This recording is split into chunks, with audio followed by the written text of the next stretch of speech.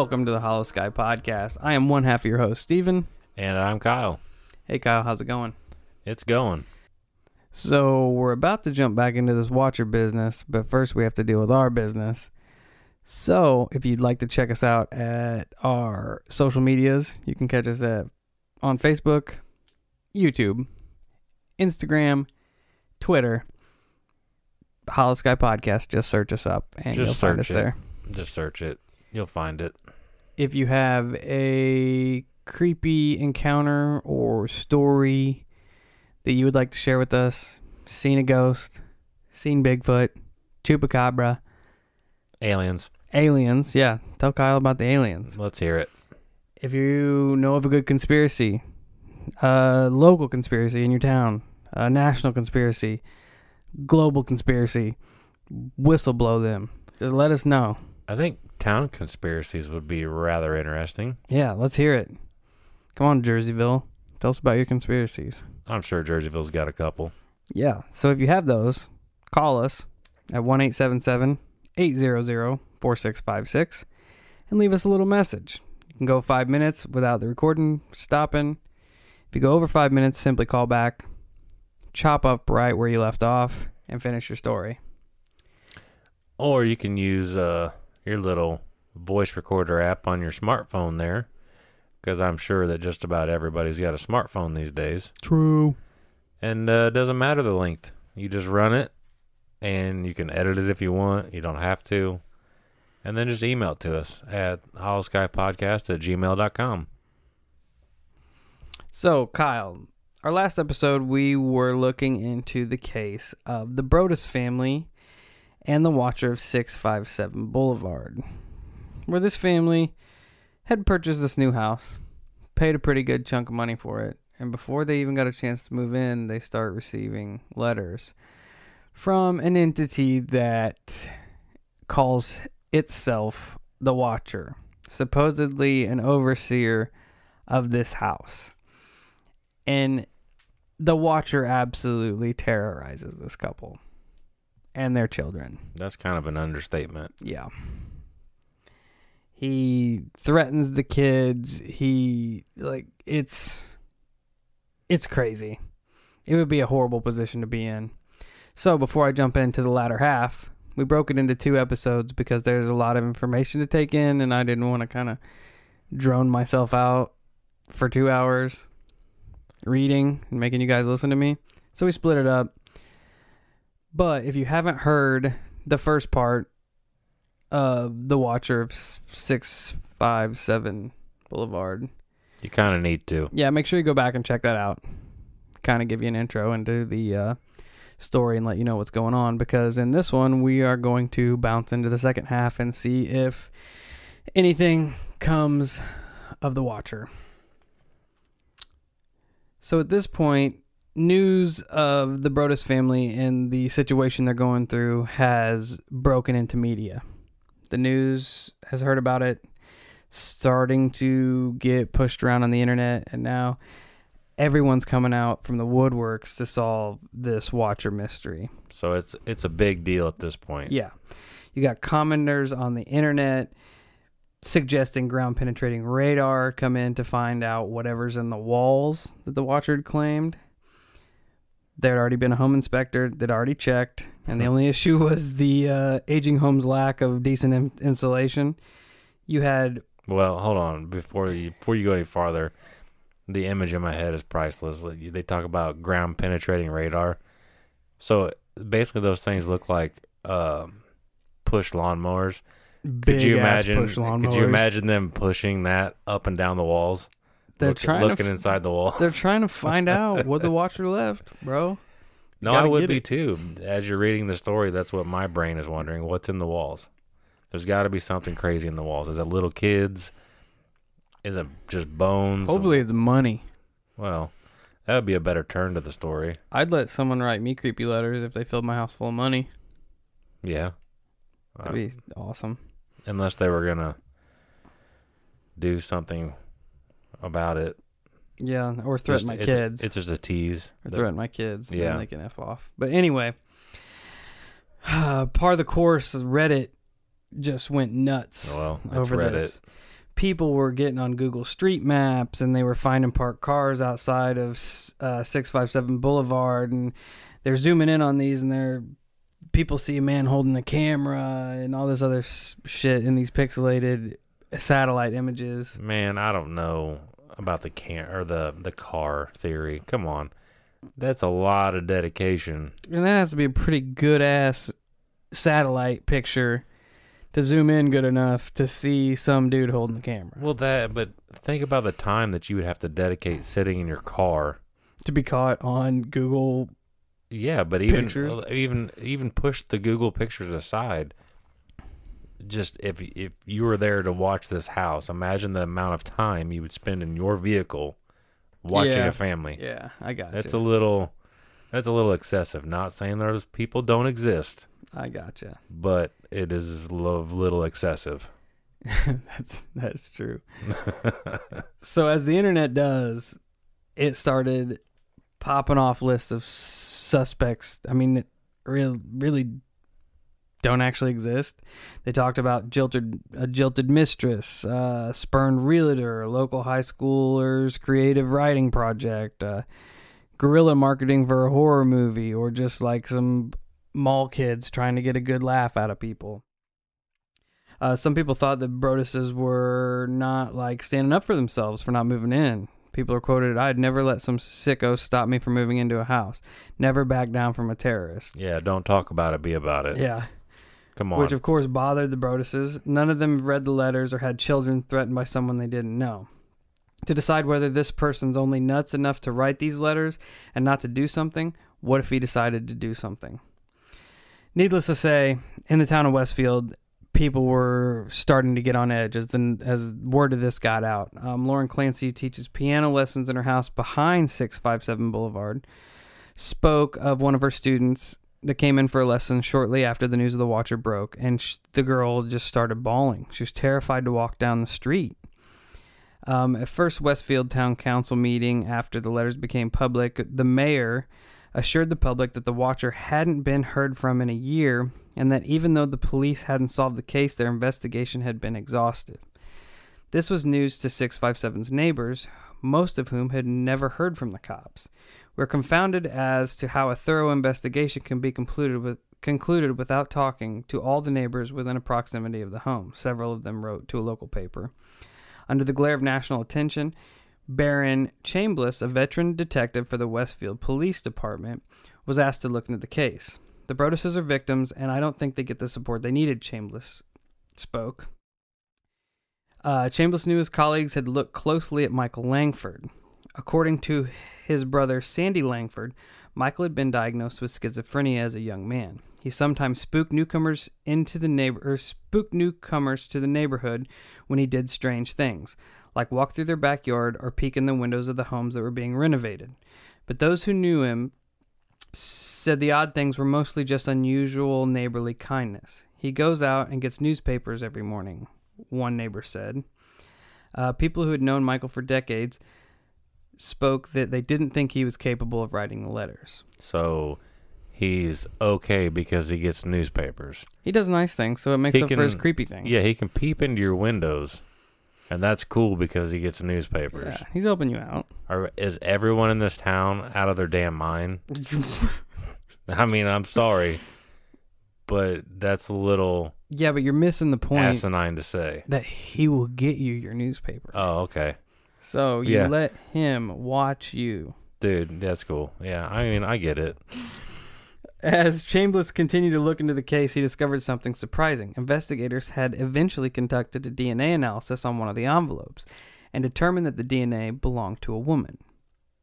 Dun, dun, dun. Which is weird because I don't feel like a woman is doing it. That being said, just because her DNA is on the envelope does not mean she wrote the letters or were behind it. Could be like a bunch, like a conglomerate of people behind this whole situation. That's true. Chambliss decided to look more closely at Abby Langford, Michael's sister, who worked as a real estate agent. Dun, dun, dun. Okay. Sporned real estate agent.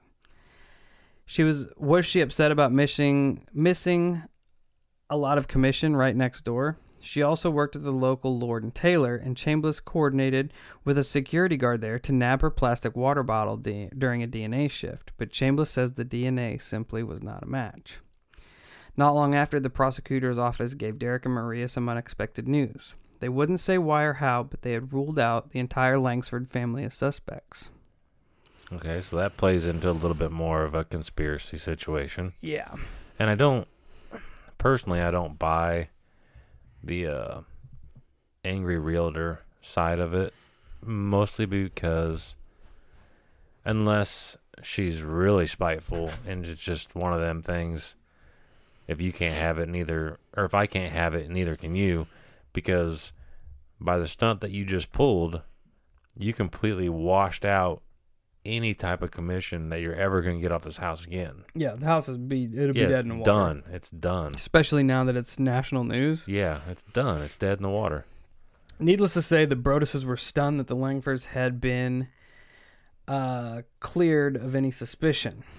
They recently told prosecutors they planned to file civil charges against the Langsford and wondered if the prosecutors were lying to prevent the story from blowing up again on national news.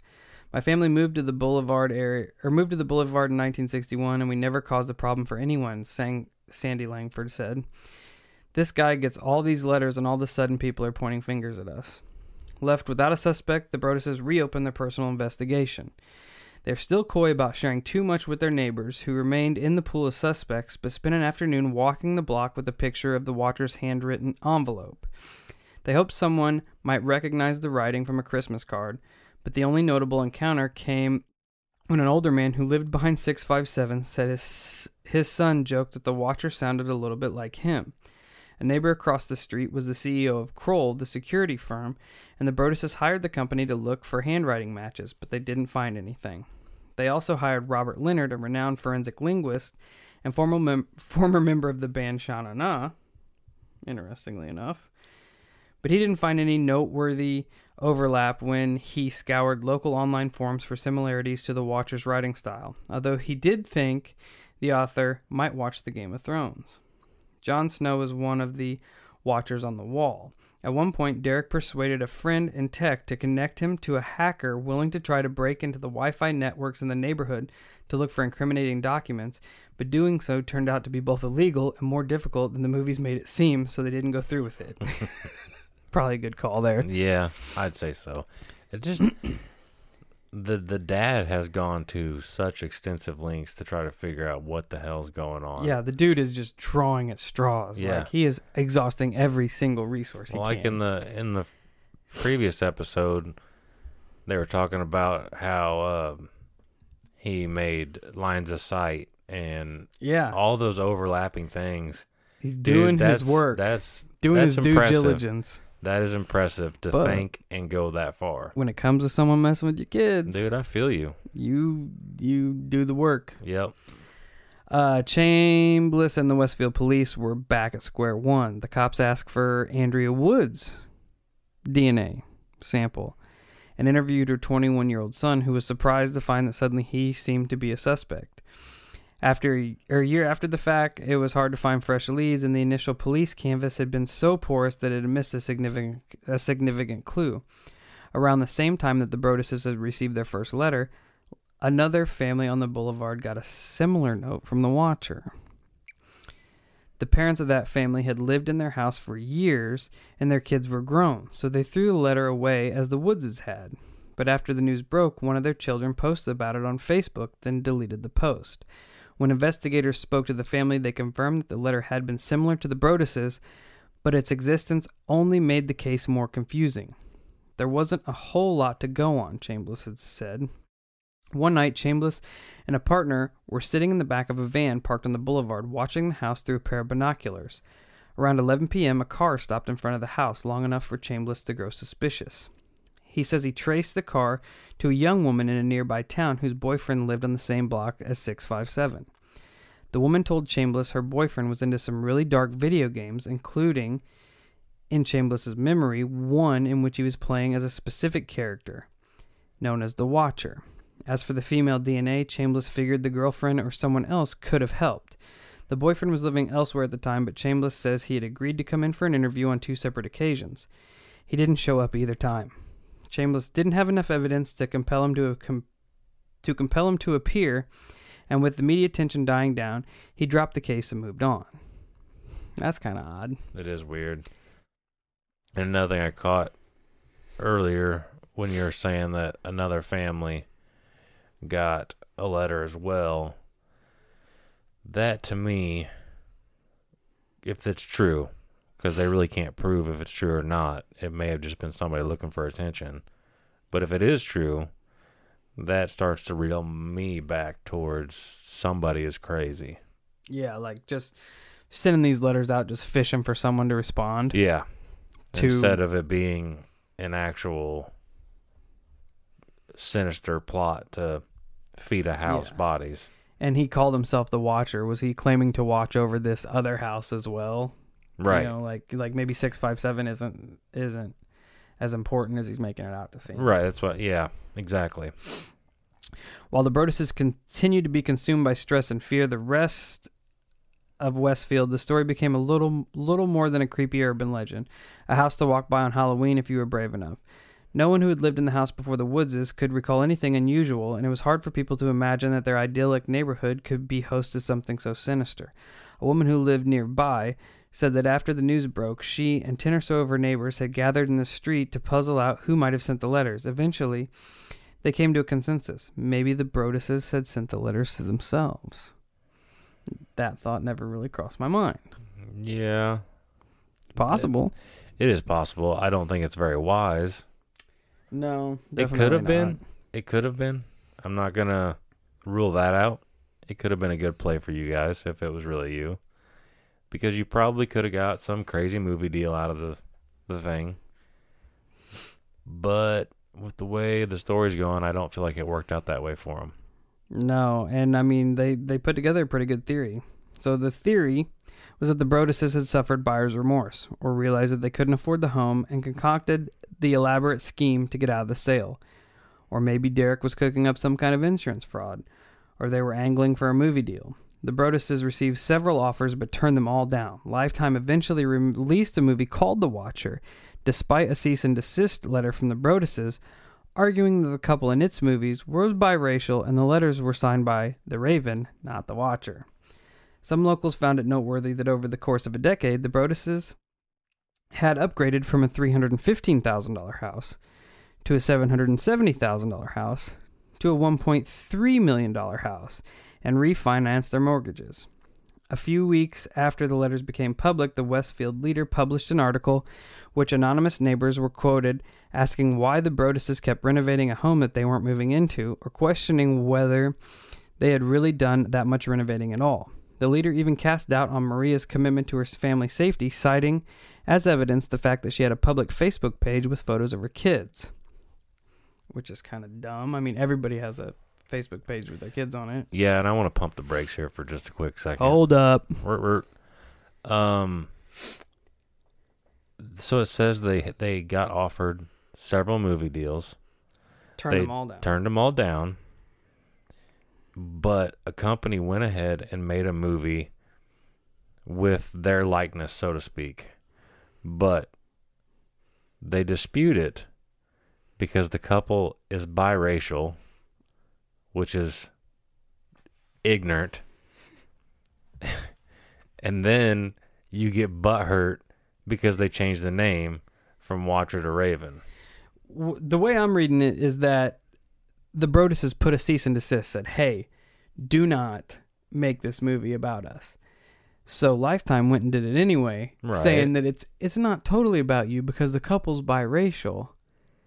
And the Watcher's not signing the letters. The Raven's signing the letters. Okay, gotcha. But so it's not the Broadduses getting butthurt if that's what is that what you're saying? Yeah, that's basically what I'm saying is that they're just mad because they went ahead and did the movie, but they're only mad because a biracial couple and Raven instead of the Watcher. No, that's Lifetime trying to... I understand Lifetime's angle is to get around this cease and desist. Yeah, but I just took it as this is why we're nitpicking, and I'm like, oh, okay. Don't use our story. Right, because you got it that wrong. So, Facebook page with a photo of her kids. The paper did note that the police had tested Maria's DNA, and it also did not match the DNA they pulled off the envelope. Okay. None of the theories made a whole lot of sense. As we were kind of talking, the Broaddus's had answers to every question. How does someone go from a $300,000 house to a $1.3 million house in 10 years? And Derek's reply was, it's America. You know, you work hard, you make money, you upgrade. That's true, but 10 years is not very long. That's also true. For that kind of money, unless he was already on the verge at his job of becoming somebody. Yeah. I mean, that's possible too.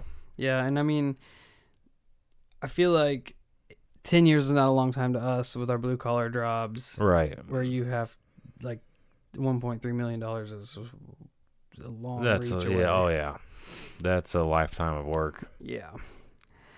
One Boulevard resident wrote a letter to an editor arguing that an elaborate scheme is underway to defraud the Woods family of millions of dollars. Chambliss said some Westfield cops even bought into this theory. There were even more skeptics online. I live in a neighboring town. If these letters had been happening for a while, there's no doubt in my mind that it would have been made public way before it ever came about. This screams scam. The Broadduses hadn't known how their neighbors would react to the news about the Watcher, but they had lived in the area for a decade, and Maria's family had been part of the community for much longer than that. So it was shocking to find themselves accused of being con artists. To Derek, it seemed that some Westfield preferred conspiracy theories to consider as opposed to considering whether their town might be home to a menace. There's a natural tendency to say, I've lived here for 35 years and nothing's happened to me, said Derek. What happened to my family is an affront to their contention that they're safe and that there's no such thing as mental illness in their community. People don't want to believe that this could happen in Westfield. While Maria looks back fondly on her childhood, she was born a few years after Westfield resident John List infamously murdered his wife, mother, and 3 children in their home, and remembers a period when she and other kids were warned to look out for a strange van driving around town. My mother's always told me, don't have a false sense of security, she said. It wasn't that bad things were going on all the time, it was that bad things happen everywhere. She didn't want me to think that this was Mayberry. Many locals did seem more concerned that the national press might ruin Westfield's good name. Some were primarily worried about arson or vandalism or whether the Broadduses would maintain the lawn. A neighborhood representative on the Westfield Town Council said the primary concern he heard from residents was that they were worried about their property value and the stigma of the neighborhood. Which, that being said, it kind of goes forth to where maybe this could be the whole town conspiracy trying to get these people out of here. That would be weird. It seems like people are way more interested in their lawns and their houses as opposed to the well-being of their neighbors. Right. And some of those communities are like that. Yeah. So the Broadduses all of a sudden are outcast not only from their home, but also from their town. Derek wanted to leave Westfield, but Maria insisted not uprooting their kids. This person took so much from us already, I wouldn't let them take any more. 2 years after the Watcher's letters arrived, the Broadduses borrowed money from a family member to buy a second home in Westfield, using an LCC to keep the location private. But hey, Hollow Cult, the weather's getting nice, and you know what that means. It's cryptid hunting season. And the first rule to cryptid hunting is good footwear. That's why we're excited to announce our partnership with Tecovas Boots. When you're out hunting the Dogman or stalking Chupacabra, you don't have time to break in boots. That's why Tecovas is so nice. They have first wear comfort. It's hard to find this level of comfort paired with their styles when you're out hunting cryptids. And let me tell you, their styles are on point. I've always considered getting me a pair of snakeskin boots, and their pair is mint. They also have crocodile boots, caiman boots, ostrich boots, regular leather boots. They have it all, and it's ridiculously awesome. You can even stop by the local Tecovas store, have a complimentary drink or two, and shop new styles. The smell of fresh leather and a friendly staff are at your service. Many stores even have leather custom branding to make your boots truly personalized. And with regular live music and events, there's no in-store experience like it. So just imagine yourself getting a pair of legitimate snakeskin Hollow Sky branded boots. How awesome would that be? Nothing is going to intimidate a dog man like a nice pair of gator skin boots. If you can't make it into a store, just visit tecovas.com. That's TECOVAS.com. They offer free shipping on all boots as well as free returns and exchanges and ship right to your door. Go to tecovas.com and find your new favorite pair of boots today. Staying in town was stressful. The first time Maria let her daughter go to the pool with friends, she stared at the tracker on her daughter's iPhone the whole time. One of their kid was in a language arts class when the teacher led a debate about whether the family in a book they were reading should move to Westfield. The class thought they should, in part because of how safe it was. Afterward, one of the kids told the Brodus' child, "My parents told me that no matter what your family says, Westfield's always safe." Meanwhile, the Brodus' still had to figure out what to do with 657 Boulevard. Their lawsuit was pending but seemed unlikely to succeed. Some states require sellers to disclose transient social conditions like murders or possible hauntings. In a 1991 case involving an allegedly ghost-filled house, a New York court ruled that as a matter of law, the house is haunted. But New Jersey had no such regulation. A judge later dismissed the lawsuit. The Woodses, through their attorney, declined to comment for the story. Derek looked into renting the house to the Department of Veterans Affairs and a company that runs halfway homes. First off, I want to say that it's kind of cool that they recognize actual haunted houses Yeah. as being, it needs to be brought forth before you can rent. Like, there's a whole bunch of ghosts in here. You should probably know this. Yeah, that's interesting. Like, New York court ruled, quote, "as a matter of law, the house is haunted," end quote. I just want to read that statute, what constitutes a house being haunted in New York. I'm going to look that up. Might as well. I digress. In the spring of 2016, they put 657 back on the market, hoping it might garner more interest given how many people had reacted to the letters by saying they would have ignored them and just moved in. The Broduses held a well-attended open house, after which Derek and Maria spent hours researching every person who signed in and comparing their handwriting to the watchers. But each time a potential buyer expressed interest and met the Broduses' lawyer to read the letters, they backed out. Some cocky guy from Staten Island said, "Fuck it, I'm going to get the house at a discount." He read the letters and we never heard from him again, Derek said. Feeling as if they were out of options, the Broduses' real estate lawyer proposed an idea. Sell the house to a developer who could tear it down, split the property into 2 sellable homes. They thought they could get $1 million for the lot. Subdivisions like this have been common in Westfield, much to the chagrin of many locals, and 657 was one of the neighborhood's largest lots. Even so, dividing it would require Westfield Planning Board to grant an exception. 2 smaller lots would be 67.4 and 67.6 feet wide, just shy of a mandated 70 foot.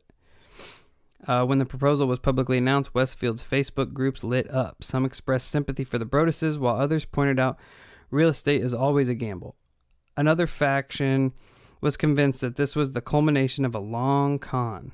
Out of this whole scam artist story, there ends up being nothing more than this disturbing move. A local woman said, "A man who coached the Broduses' son in football wrote, they were in over their head from day one.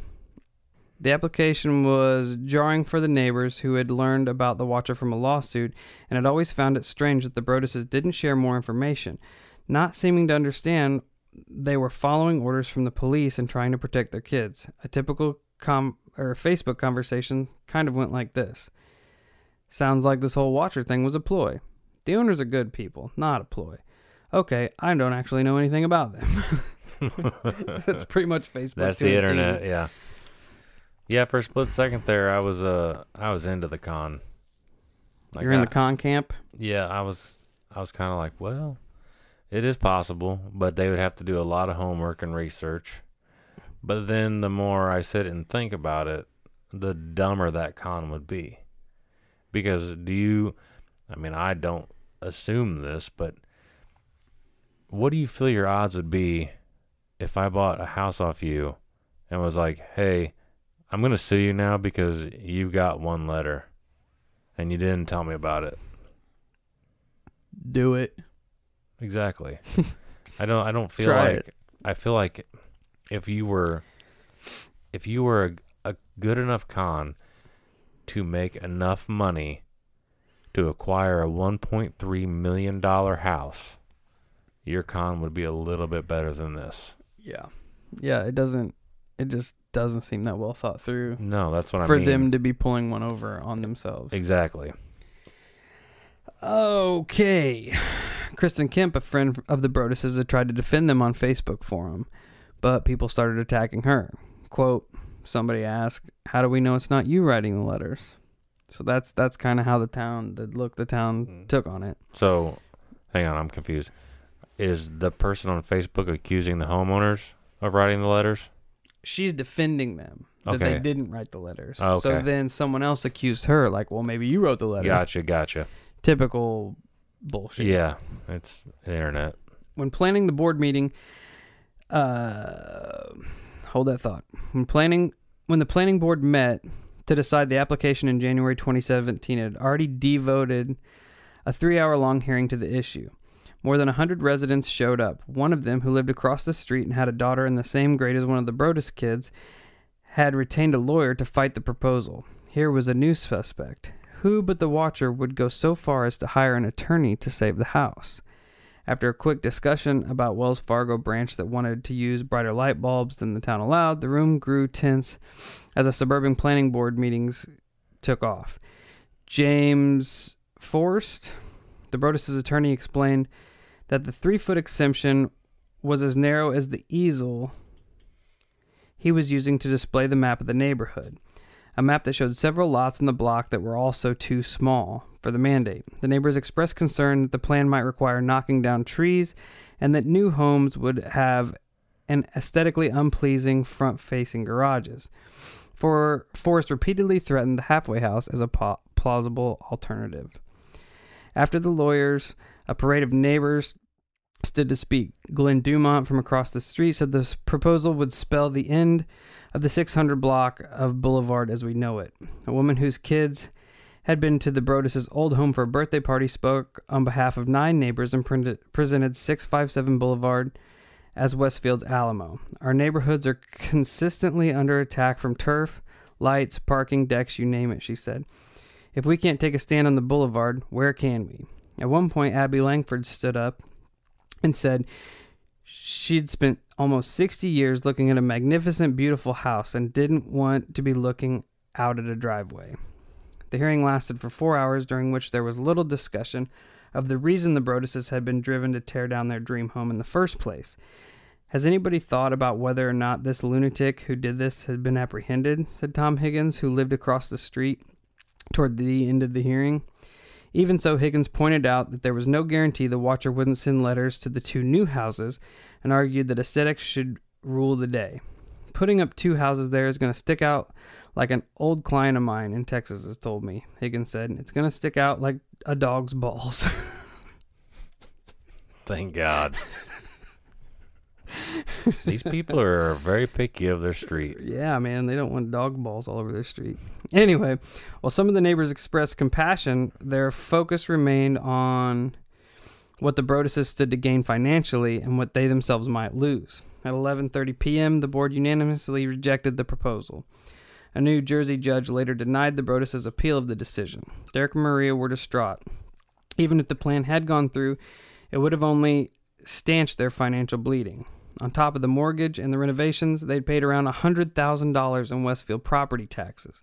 The town denied the request for relief and spent at least half of that amount investigating the watcher and exploring ways to deal with the home, not to mention clearing the gutters. The Broduses recognized that 657 Boulevard was a beautiful house on a beautiful street that was worth maintaining, but were surprised their neighbors didn't see the uniqueness of the situation. This is my town, Maria had said. I grew up here, I came back, and I chose to raise my kids here. You know what we've been through. You had the ability 2.5 years into a nightmare to make it better, and you've decided that this house is more important than we are. That's really how it felt. On top of all that, her dad had died recently. Father Michael Saporto, the priest who blessed the house, went to one of the planning board meetings and told me he was taken aback by how many people had come up to him and said that they thought this whole thing was a hoax. I think the human element of the story is kind of lost on the neighbors, the priest said. The watcher had expressed a desire to protect the boulevard from change, but instead it had tore it apart. Not long after the planning board decision, the Broadduses got some good news. A family with grown children, 2 big dogs, had agreed to rent 657 Boulevard. The renter told the Star-Ledger that he wasn't worried about the watcher, though he had a clause in the lease that let him out in case of another letter. 2 weeks later, Derek went to 657 to deal with squirrels that had taken up residence on the roof. The renter handed him an envelope that had just arrived. Violent winds and bitter cold to the vile and spiteful Derek and his wench of a wife, Maria. The letter, 2.5 years after the watcher appeared, came out of nowhere. It was dated February 13th, the day the Broadduses gave depositions in their lawsuit against the Woodses. You wonder who the watcher is? Turn around, idiots, the letter read. Maybe you even spoke to me, one of the so-called neighbors who had no idea who the watcher could be. Or maybe you do know and are too scared to tell anyone. Good move. The letter was less stylish and more wrathful than the others, and it seemed the writer had closely followed the story. They had seen the media coverage. Quote, I walked by the news trucks when they took over my neighborhood and mocked me. Derek's surreptitious investigative efforts. I watched as you watched from the dark house in an attempt to find me. Telescopes and binoculars are wonderful inventions, and the attempt to tear down the house. 657 Boulevard survived your attempted assault and stood strong with its army of supporters barricading its gates, the letter read. My soldiers of the Boulevard followed my orders to a T. They carried out their mission and saved the soul of 657 Boulevard with my orders. All hail the Watcher. The renter was mentioned. He was spooked, but agreed to stay if the Broadduses installed cameras around the house, and the letter indicated revenge could come in many forms. The letter stated, maybe a car accident, maybe a fire, maybe something as simple as a mild illness that never seems to go away, but makes you feel sick day after day after day after day. Maybe a mysterious death of a pet. A loved one suddenly dies. Planes and cars and bicycles crash and bones break. It was like they were back at the beginning, said Maria, but it also meant fresh evidence that might help invigorate the investigation. Derek took the letters to the police headquarters where a detective looked at the neighborhood map and traced a circle around the house 300 yards in diameter, suggesting the watcher must be somewhere in that circle. Derek drew one much closer. In my view, it's one of 10 houses in the world, he said. The Broadduses continued to press the case, but there still wasn't much for law enforcement to go on, and it was possible to look up and down the streets and see the watcher in practically anyone. Residents mentioned that there was a teenager whose father had grown up around the corner, and a man who sometimes walked around the neighborhood playing a flute. An elderly couple behind the house had been there for 47 years. The husband was the man Bill Woodward had seen sitting in the lawn chair overlooking the Broadduses' house. One of their kids had married a man who grew up in, of all places, 657 Boulevard. But these were bits of information that could mean everything or mean nothing depending on how hard you looked at them. The Broadduses sent new names to the investigators whenever they found something odd, but their greatest fear was that the watcher could be someone they'd never suspect. One day last spring, Derek was interviewed as he drove past 657 Boulevard, which he and Maria tried to avoid unless they have to pick up their tax bill. It's all beautiful trees and beautiful houses, but all I feel is anxiousness, he said. Sometimes I wake up in the middle of the night thinking, what would my life be like if this didn't happen? We lost Christmas a couple times, and you don't get that back. Christmas with a 5-year-old. The Broadduses no longer live in the ever-present fear that the watcher might strike at any moment, but they continue to deal with the lingering effects of the letters. They have a new tenant at 657, but the rent won't cover the mortgage. Their kids are occasionally teased at school, and the conspiratorial rumors persist. They try to avoid the people who spoke out against their planning board application or accuse them of being con artists, but the suburban life makes that impossible. I see these people on the soccer field, at the train station, and my heart starts going like it did when I played hockey and I was about to get in a fight, Derek said. When Maria found herself in a spin class at the YMCA with the head of the planning board, she went up afterward and told him, "You continue to hurt my family every single day." Earlier this year, the planning board approved splitting a lot around the corner that required an even larger exception than the Broadduses. Most people in Westfield rarely ever think of the Watcher anymore. The real estate market is doing fine, for one, and many were surprised to find the Broadduses were still dealing with the problem. Hindsight made Derek and Maria wonder if they should have sold the house at a loss early on, and 657 Boulevard conjured too much emotional pain for them to ever consider moving in. They hope that the few years of renting the place without incident will help them sell it. The prosecutor's office was continuing in its investigation, but the Broadduses knew it was unlikely the Watcher would ever be caught and that legal punishment would likely be minimal. The Watcher was also no longer the only person sending anonymous letters in Westfield. Last Christmas Eve, several families received envelopes in their mailboxes. They'd been delivered by hand to the homes of people who had been the most vocal in criticizing the Broadduses online. One of them, who lived a few blocks down from the boulevard, had written on Facebook, "I wish we could go back to the days of tar and feathers. I have just the couple in mind." Another family who got the letter told me it was weirdly poetic, as the Watchers had been, and that it accused families of speculating inaccurately about the Broadduses. It included several stories about recent acts of domestic terrorism in which signs of brewing mental illness had gone unnoticed. The typed letters were signed "Friends of the Broaddus Family." The letter writer had clearly been infected not only with the Watcher's penchant for anonymous notes, but also simmering resentment, one that had snaked its way through Westfield, making enemies of neighbors. The people who received the letters didn't know who sent them, but the tone had a familiar ring. When Derek was interviewed, whether he had written them or not, he paused for a moment, and then he admitted he had. He wasn't proud of it. He hadn't even told his wife, and said they were the only anonymous letters he'd ever written. But he felt driven to his wits' end and fed up with watching silently as people threw accusations at his family based on practically nothing. One of the people who received the letter had said they had never met the Broadduses and had no interest in doing so. The Watcher had been obsessed with 657 Boulevard, and Derek in turn had become obsessed with the Watcher and everything the letters had set in motion. "It's like a cancer," he said. "We think about it every single day." To end his interview, Derek quoted a line from the fourth letter of the Watcher, and it says, "You are despised by the house, and the Watcher has won." So that's the story of the Watcher. So it was no answers. Yeah, it was just open. Yeah. Basically,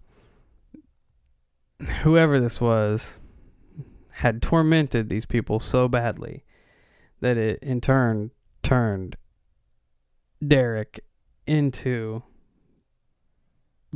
a Watcher himself, into sending Touche. anonymous letters, That's kind of a plot twist. It's a bizarre case, man. I don't even know where to go with it. There's so many twists and turns. Yeah. I'm taking notes, and a couple things that jumped out at me. It was they rented the building to somebody, which kudos to anybody who can rent a $1.3 million home. It's rather odd. But Yeah, it said it's not enough to pay the mortgage. yeah, but you would think that it'd be relatively close, I would assume. But anyways, what struck me again was the mention of how he spouted back at him, was like, "Hey, turn around, stupid. Telescopes and binoculars have come a long way," or whatever he said. That, in my opinion, says that he is close, because, well, he's close in the fact that he most likely will be in a vehicle, or he walks, hence binos. But the telescope makes me think that he is from afar as well, because you're not going to be 2 doors down and using a telescope to look into somebody's windows. Unless it's more than one person. Unless you got eyes everywhere. That's true. That's also true, because it does seem like a lot of people in that town are pricks. Yeah, that's for sure. F that town. And then, people on the internet, Yeah, always just giving their opinion when being it people doesn't on the need to internet. be there. You know, trying to beat up this family. I don't know. The more I listen to the story, the more I do kind of feel bad for them. It'd be a horrible position to be in. Yeah. You know, because at first you definitely take their side, because in the beginning of the story, a lot of it is aimed at their children and the worry of their children. And then you have all these plot twists that come in, Yeah, all these different ideas. One suspect, and that suspect is cleared. And then you become the suspect yourself, but then you're cleared because her DNA didn't match. Yeah. And you went from being victim number one to being public enemy number one. Yeah, and then you And make... everyone, from the mayor to the planning board, everyone is against you. Yeah. And then you make the dumb decision, which, don't get me wrong, I probably would have thought of the same thing when people were harassing you online, if I cared that much. But then you go and you write your own anonymous letters. Yeah, which makes you look like a suspect. Yeah, it puts you back at the top of the list. Yep. Not smart. And I know that was just some form of retribution in his eyes. Yes. But it just, I don't know that I would have done it any different. No, and I mean, which brings me back to my con artist theory, is that they are not of that nature because they are not smart enough. If they are the worst con artists. Yeah, because that they're have walked just the planet. still losing money. This is Yeah. the worst con in the world. Yes, The worst. it has completely backfired. Yeah. You'd been better off catching the house on fire. Get some insurance on that beach. Yeah, I mean, you would have been way better off doing it that way. Yeah, so I mean, I have no idea. I don't either. Outside of the DNA being female, that's about as far as it goes, because the Langfords were cleared. Their DNAs didn't match. They're cleared of the suspicion. Yeah. It's not Maria's. Her DNA didn't match. It's not, I mean, Derek could have written it and then had someone else lick the envelope. Which is thinking, that's playing chess there. Yeah. But it's somebody in the town, and I feel like it's probably much bigger than one person. I do too, because I don't feel like, I don't really know why, but in my gut, I don't feel like whoever's writing these letters is female. I feel like whoever's writing them is a male. Yeah. Yeah. Just in my gut, I don't really have a reason. I guess it's just the way they talk. Yeah. It just Kind makes of me a feel like built-up it's, anger. yeah, I feel like it's more of a man than a female. Yeah. And an older person. The way they write their words, and the way Yeah. their mannerisms that they speak and they write just makes me think of an older person. But they are a vile older person for sure. Yeah. Old people can be pissed. That is now a proven fact. But anyway, that is the story of the Watcher. I apologize that there is not a conclusion. I wish there were. I wish we had some answers, but that was part of the reason. Part of the reason why I wanted to bring the story to everyone, let them hear it. So I apologize that it was such a long story. I apologize if I came across as long-winded. That's why we split it up into two. Right. But I just wanted to get the story out there. If anybody has looked into the case, studied it, has any opinions, get at us and let us know. We want to hear who you think the Watcher is. See, I'm going to retract your apology once again for the no conclusion, because that makes it fun. Yeah, it wouldn't be a mystery if we knew who did it. It makes it fun. Now, everybody gets to open the doors and try to find your own path. Yeah. That's what makes this fun. And don't write us anonymous letters telling us to get out of our houses. We've already got enough of that weird stuff going on. Yeah, you can write us letters, but hopefully it's about creepy stories. Yeah. Speaking of which, if you have a creepy story, go ahead and give us a call. Yeah, if you'd like to share it with us. We have a number you can call. It's 1-877-800-HOLLOW. That's 4656. I always forget numbers. It's cool, though. You can also check us out on all the social medias. You know the drill. Yep. Just look up Hollow Sky Podcast on your Facebook, Twitter, Instagram, YouTube. We're all over there. Join the fan page. Talk to us. Talk to other fans. Just get out there and get weird. We are also, if you are on Facebook and the social media, you are probably currently aware that we are working on getting some merchandise Ooh, yeah, nice prepped plug. and ready. So just pay attention for that stuff because that will be in the near future. Yeah, Kyle's wearing a Test Hollow Sky shirt right now. It's Pretty custom. dope. It's Pretty custom. dope. So, merch in the future. If you have a weird story, tell us, and we'll feature it on these mugs. Thanks for sitting around and listening to our story. We appreciate it. Yep, and until next time, let's get weird and stay weird.